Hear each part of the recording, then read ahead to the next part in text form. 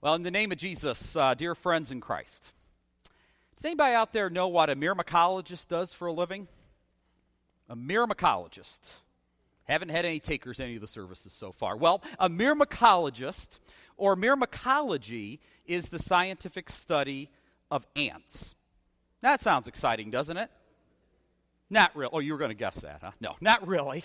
I'm not sure I would want to devote my life to the study of ants. And no offense to any myrmecologists that are out there, or any future or aspiring myrmecologists. But I do find it interesting that the Bible, which Psalm 119 describes as a lamp unto our feet and a light unto our path, says that we are to study the ways of these amazing little creatures. And from our Old Testament reading for today, from Proverbs chapter 6, beginning with verse 6, we see Scripture saying, "Go to the ant, you sluggard, consider its ways and be wise. It has no commander, no overseer or ruler, yet it stores up provisions in summer and gathers its food at harvest." And a second proverb that talks about the ants, Proverbs 30:25. Ants are creatures of little strength, yet they store up food in the summer. As we continue in our sermon series today, Living in the Light, which is partially based on Henry Cloud's book, The 9 Things We Simply Must Do to Succeed in Love and Life. Today we look at that next building block biblical principle as we've been studying these in the book, as we seek to have the fullness of life in Christ that our Lord desires. And that's the concept of acting like an ant. Now, most of us don't like ants. I know my wife Laura, when she sees the first ant in the spring at the house, that's not a pretty sight. And to be honest, most of us don't like ants invading our kitchens, invading our picnics, and our outdoor activities. But actually, ants are amazing creatures, and Scripture says we can gain wisdom by studying their ways. For example, did you know that there are over 10,000 different species of ants? That's amazing. I would not have known that unless I had done some ant research for the sermon. And so I did unearth some other interesting ant facts that I will dazzle you with today. For example, an ant can lift 20 times their body weight. You might say, big deal. But think about that in a human term. If a 200-pound person could lift 20 times their weight, that's 4,000 pounds, right? Those are indeed strong little creatures. Ants have been known to build structures 500 times their height. Ants, tiny little bodies with a pin-size head, has over 250,000 brain cells in that little head. Ants have 2 bodies, two stomachs, I should say, in that body. One stomach for storing up food for others, one for storing up food for itself. And finally, the last ant factoid that I will share with you today is that the average life expectancy of an ant is 45 to 60 days, less in our household. Yet these tiny creatures, right, honey?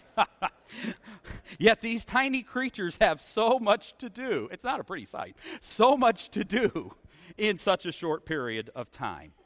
So by way of introduction today, what can we learn from Scripture, from the Proverbs, and about the ants as we seek to live the fullness of life in Christ our Lord desires? Well, by way of introduction, I think the first point is this. Ants teach us about the importance of knowing what we want.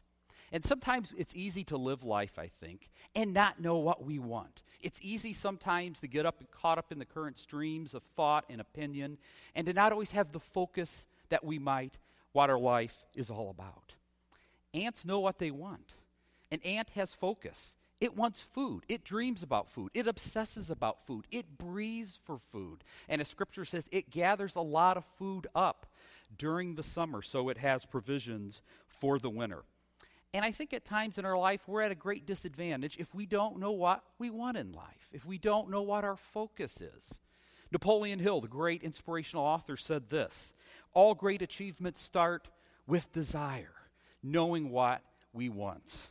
And I think this is one reason among many that our Lord, for example, wants us to be in a regular prayer relationship with Him, grounded in the Word, taking time to talk to our Lord, and more importantly, taking the time that He will speak to us and listen to Him in the varied ways that He will work in our life, grounded in His Word. That gives us our focus. That gives us our direction in life.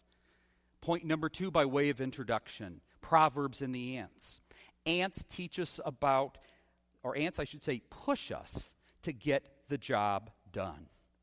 From Proverbs 6, our text for today, ants have no boss. They have no overseer. Ants are very self-motivated. They have their marching orders. They know what to do, and they go about and they do it. Likewise, as Christians, as I talked with the kids in the children's message a few minutes ago, we have our marching orders from the Lord.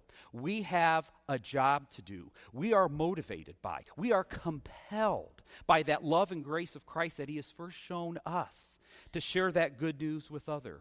So our job, our commission, that great commission our Lord gave us in Matthew 28:19, to go and make disciples of all nations, to share the love of the Lord with all that we do in our life. That's our purpose, and that's our ultimate direction in life. And point number 3, by way of introduction for our lives today, the ants and the Proverbs. Ants teach us about thinking ahead. An ant comes up with a plan, decide what needs to be done and when. For example, if it wants to have food for the winter, they're planners, Scripture says. They store it up mightily during the summer. So an ant gets a plan. He gets a timetable worked out, and then he's motivated into action. Ants don't procrastinate. They only have about a month and a half and 2 months to live, but a lot of work to do. So knowing that ants, 1, know what they want, 2, they push to get the job done, and 3, that they plan ahead is illustrated, I think, by one of the great works that an ant accomplishes with other ants in their lives. And that's the building of an ant farm, or sometimes they're called ant cities. And you can see that depicted on the screen. Now, if you look at an ant farm, and I don't know if any of you ever had to build one as a project, perhaps, for schooling along the way, or maybe you've seen one on display in a museum. But they're amazing little cities. As you can see, they're a series of hills and valleys and layers, and it's an amazing complex. And if we didn't know better, we would think they were built specifically by engineer-trained little ants, being advised by top-notch architects, using state-of-the-art mini bulldozers to construct these cities. But they're not. They're only the product of individual, regular, ordinary ants that invade our kitchens, taking one step, one grain of sand at a time. And this amazing city, this farm is built. No one ant could build it alone. It's the product of many ants, one step, one grain of sand at a time. Just as I talked with the kids, no one bee could make enough honey to fill that jar. Henry Ford said, looking out in life, nothing is particularly hard in life if you divide it into small, simple jobs and you just go out and you do it. Last week, Sean in his message talked of his biblical building block principle of just do something, get moving, show action. Today we build on that with the next biblical building block principle, the idea of doing something small, simple, and that our Lord says is good, to act like an ant. And I believe there's at least 5 areas in our life that we can apply some of these principles that the Bible speaks about ants and how we're supposed to emulate them, to plan, to take initiative, to work hard in small, good steps. In other words, to act like an ant. And I think that first area we're called to act like an ant in our lives is in our relationships. And if you think about it for the moment, aren't the relationships we're blessed with, the wide array of relationships, aren't that one of the greatest blessings from our Lord? Look at the relationships we have in a family.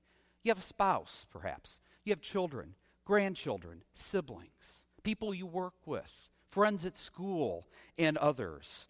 And any relationship worth having, worth maintaining, worth sticking by as it weathers life's tough storms takes a lot of work. And sometimes it's step-by-step building to strengthen it or to rebuild it. Paul says this in 1 Corinthians 13, the great love chapter of Scripture, chapter 13. And now these 3 remain, faith, hope, and love. And the greatest of these is love. Love is the most excellent way. And that was the foundation of our spring relationship series back May and June, where we looked each week at a different building block characteristic of love that most excellent way. And what makes it the most excellent way is it's the love that God has first shown us, that perfect, sacrificial, selfless kind of love, which is the foundation for all good and healthy relationships. And we talked each week during that series that we're called to love everybody. Some people are more lovable than others, right? We're not necessarily called to like everybody, but to love everybody. And sometimes things happen in the rough and tumble of relationships. We're sinful human beings, and sometimes we hurt the people we love the most, don't we? This is the principle that is to undergird all those relationships. And sometimes we need to rebuild that relationship in small, simple, good steps powered by the love of our Lord that he has first shown us. St. Paul writes this in Romans 12:18 about relationships. If it is possible, as far as it depends on you, live at peace with everyone. Good words of advice, easier said than done, right?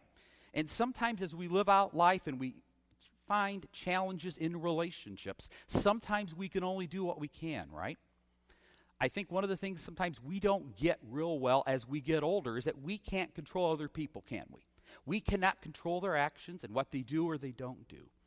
For example, let's say you've confessed something that you've done wrong to somebody, and you're really heartfelt sorry, you've tried to make amends, and someone will not forgive you. Well, we can't make them forgive us, but we can continue in small and simple and good steps powered by the love of our Lord who has first forgiven us. Continue to pray for them and reach out to them and take the initiative where we can, do our part, and trust the rest to the Lord's timing. Marriage is one of the most significant relationships one can enter into. And I don't think there's any doubt that the institution of marriage is under attack in this country like no other time in our history. If you believe the divorce statistics out there, 1 out of 2 marriages are in trouble. And any of us who have been in a marital relationship or are currently in one or will someday be married, we're going to go through periods of time, I would imagine, that you wonder, is your marriage going to make it? Maybe some of us are here today at that point. Think like an ant, powered by the love of God, one step at a time. Perhaps it is a willingness to show one act of kindness to a spouse when you feel they don't deserve it and you expect nothing back in return. One act of forgiveness, one opportunity to sit down and pray with your spouse, and maybe it's been months or years since it's just been you and your spouse praying.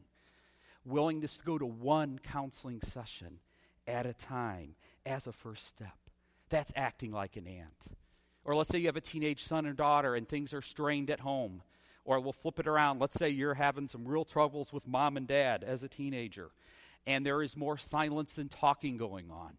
And when there are words exchanged, there's more yelling than caring conversations. We're called to act like an ant. Try to rebuild and work on that relationship powered by the Lord, one moment of connection at a time. Forgiving one opportunity at a time. Holding our tongue for 10 seconds and not saying what we really want to say at a time. It's thinking like an ant. A second area in our life, I think we're called to use these principles of acting like an ant, small, simple, and good, are in our work lives, our lives of service to the Lord. If you observe ants going across your kitchen floor or across your picnic, they're hard workers. They work hard in life. And I believe Scripture encourages us to work hard in life, to use the gifts and talents and abilities and opportunities that God has given us to their fullest, to his glory, and serve our fellow man. Now, I think it's always important to remember and never forget that we're not saved by works. We're saved by grace through faith on account of what Christ has done for us. But yet works are important. The preposition is the difference. We're not saved by works, but we're saved for a life of works, for a life of service. And what we do in our jobs is serving the Lord. I think that's a major strand throughout Scripture of Christian vocation. Whatever you do as a paycheck, whatever you do for an occupation, you serve God. If you're a student right now going to school and you go to class and you do your homework, hopefully you do, you're serving God, okay? You're serving God. If you're a retirement phase of your life and you volunteer and you live out your life in the various realms God puts you in, that's your job. You're serving God. Ants give it all for their cause. And St. Paul encourages us similarly in Colossians chapter 3:23 to give it our all in all of life's work. He says this, whatever you do, work at it with all your heart as working for the Lord and not for men. Martin Luther said this 500 years ago about Christian vocation, and I think it's very applicable today. He said, for example, the Christian shoemaker, whose job is to make pairs of shoes, does not serve the Lord in his job by putting tiny little crosses on every pair of shoes he makes. He serves the Lord by making the best possible pair of shoes for someone to wear. So we serve the Lord in our jobs. One pair of shoes we make, one part we put on the truck on the assembly line at a time, one letter we type, one class we teach, one class we attend at a time. A third area I think we're called to think like an ant in small, simple, and good steps is in our health lives, with our bodies. St. Paul writes this in 1 Corinthians 6, verse 19. Do you not know your body is a temple of the Holy Spirit, who is in you, whom you've received from God? You are not your own. You were bought at a price. Therefore, honor God with your body. We've been bought with a price, the blood of the Lamb. And God wants us to be the most fit and able vehicles and vessels to live out our life and to serve Him. It's clear in this verse and in other passages of Scripture as well. And if you study ants take care of themselves. They've got a lot to do in a short lifetime. And I believe our Lord also wants us to be concerned about our diet and our exercise and our weight and the amount of sleep we get and our stress level and having proper balance in our life, that we can be the most fit and able vehicles of service to our fellow man and to Him, however long the Lord chooses to keep us here on earth. And again, if you look at the great work of life of an ant, those ant farms or ant cities, there's three principles involved in it. Ants build them in small steps, in simple steps that are good steps. Small grains of sand, routinely and simply put together over time for a greater good. That city, that farm. Let's use an example from our health life. Let's say we go to the doctor and we get a reality check, or we step on the scale and we have a self-check, and we need to lose some weight. And let's just use a big example here. Let's say the doctor says you got to lose 50 pounds. And you might say, that sounds good. If I can get it done in a day or two, I'm all in. Okay? And, Henry Cloud in his book says many times we like to frame life's biggest challenges in an all-or-nothing proposition. If we could frame it in a way that in our instant gratification type of world, we can get it done pretty easy, in a day or two, we're in. Doesn't work that way, does it? Thinking like an ant in small, simple, and good steps would say. A 50-pound weight loss at the end of 6 months is nothing more than a series of 1 to 2 pounds a week that are small, simple, good steps that lead to that greater good of 6 pounds down. Small things that are simple to do that our Lord wants for us in our life. That's thinking like an ant. A fourth area that I think we're called to act like an ant in our lives today is in our money matters. We're called to be good stewards in the Bible of what God has given us. Steward means to be a manager. God has given us our bodies, our emotions, our relationships, our time, our talents, our abilities, our opportunities, including our financial resources as well. I don't think there's any doubt we live still in challenging economic times in our country, don't we? I don't think Michigan has fully recovered yet from the downturn that started in 2006. We've got 20-plus presidential candidates, and the election is still a year away, espousing and campaigning on all kinds of tax plans and economic theories to restore prosperity. Consistently, what is cited as the number one cause of divorce and marital fights? Money. Financial matters. And I would surmise, too, that if some of us occasionally have some sleepless nights along the way, sometimes it might be regarding money and finances. Again, let's think like an ant. Small, simple, and good steps. Let's say you look 10, 20, 30 years out and you say, wow, if I don't start putting $5,000 away more a year, I'm never going to be able to afford to retire. That's a lot to put down in one drop. Let's say you're a young couple and you're sitting one day around the breakfast table eating Lucky Charms with the 4 little kids, and you start to realize, honey, if we don't start putting away some nice chunks of money some year, we're never going to send them to college. Or finally, thirdly, let's say you look at your charitable giving, what you're returning back to the Lord, and you'd love to be at the tithe, 10%, but it's a struggle to be at 2%. Think like an ant, small, simple, and good steps. Again, a lot of us cannot come up with $5,000 immediately to put in our 401k. But can we give up $5 a week, $5 a paycheck, a Starbucks coffee? Think in small, simple, good steps and work toward that goal. That's managing our money well as the Lord would have us and thinking like an ant. Or let's use the example of the couple with the 4 little kids in college someday. It's not easy to put $8,000 to $10,000 away a year starting out.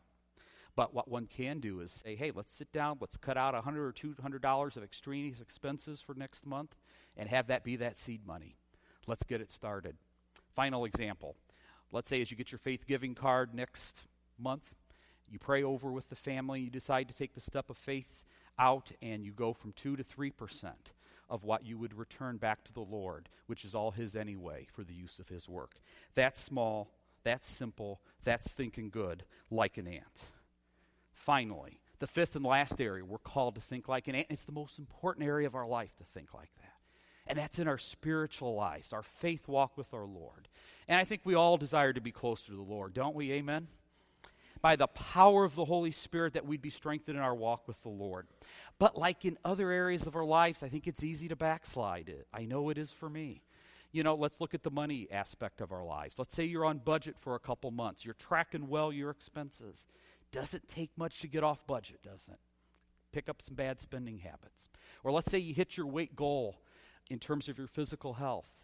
But then it's easy to slip out of that discipline, that routine of exercise, or you start adding on a pound or 2 a month. Well, it's easy to backslide spiritually as well. And I'm going to use myself as an example for this one.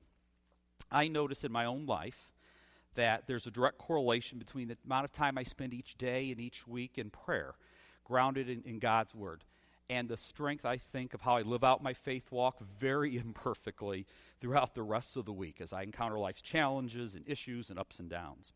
In other words, if there's a day or a week where I'm really feeling pinched for time, and I start shortchanging my time with the Lord, my personal time in prayer and study, you know what? I have a way of feeling it throughout the rest of that week. And maybe that's true for you as well. Martin Luther said this, I have so much to do today, I'm going to spend the first 3 hours of the day in prayer. Don't worry, I'm not going to encourage you to spend 3 hours a day in prayer. But the point is, Luther had so much to do that he didn't have time not to pray. And again, thinking like an ant, small, simple, and good, it may be carving out 5 to 10 minutes a day or 5 to 10 minutes more a day to have that time, to be in that divine conversation with our Father, to take the time to speak and to listen to what He would say to us. Or in the related area of Bible study. Maybe we've been slipping a little bit in our individual time in God's Word or in group study.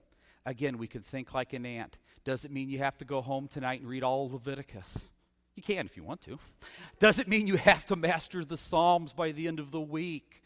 But it might start out with 5 to 10 minutes a day of time in God's Word, and the Holy Spirit will teach us through God's Word and will strengthen us in our walk with our Lord.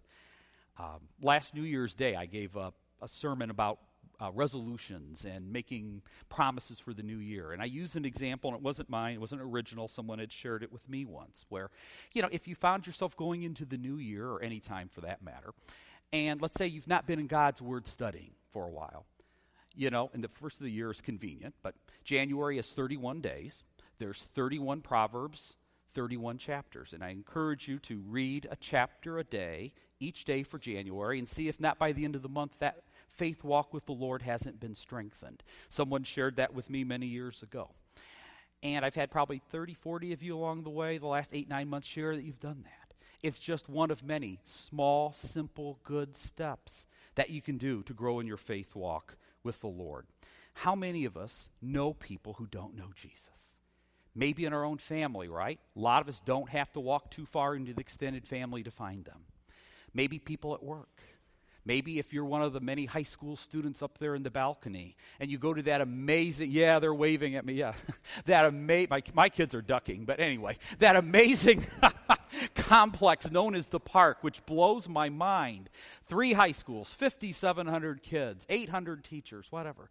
There's probably thousands of kids there who don't know Jesus and teachers as their Lord and their Savior. And if in this day and age, let's say we meet someone who doesn't know the Lord, and we say, hey, join us at church next week.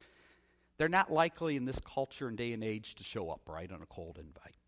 But thinking like an ant in small and simple good steps means that by the power of the Holy Spirit, we start to want to build a relationship with that person, start a connection, have a caring conversation, and that in time, the Lord will bless that, and things will happen in that person's life, good and bad, where the Lord will open up doors, windows of opportunity where maybe we can pray with that person or pray over that person. God will give us those opportunities. He encourages, like an ant, to plant those seeds and keep watering. He's going to work the harvest. If we drew a 1 or 2 mile radius out from this church today, we would find thousands of people who don't know Jesus as Savior. We live in a country where there are millions. We live in a world where there are billions of people who do not know Jesus Christ as their Lord and Savior, as the way, the truth, and the life. And the mission field is vast. And it's increasingly diverse, and it is scary at times. And we live in a time and age where there are brothers and sisters in Christ around the world literally getting their heads chopped off because they believe in Jesus. We had college students and professors last week in Oregon gunned down in a classroom because they confessed Jesus as their Lord and Savior.